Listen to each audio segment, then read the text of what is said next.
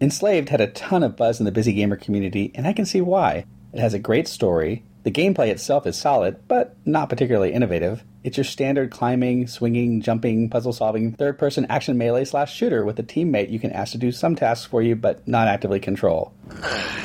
I'm stuck. There's machinery in the way. Let me see what I can do. The story is compelling. It's compelling! The action is fun. And it's definitely worth playing. I think the reason it's received such great praise is that gamers are starved for titles with good story. And Enslaved delivers one. This is the main hangar where they constructed Titans. Are you telling me we're gonna find a Titan through there?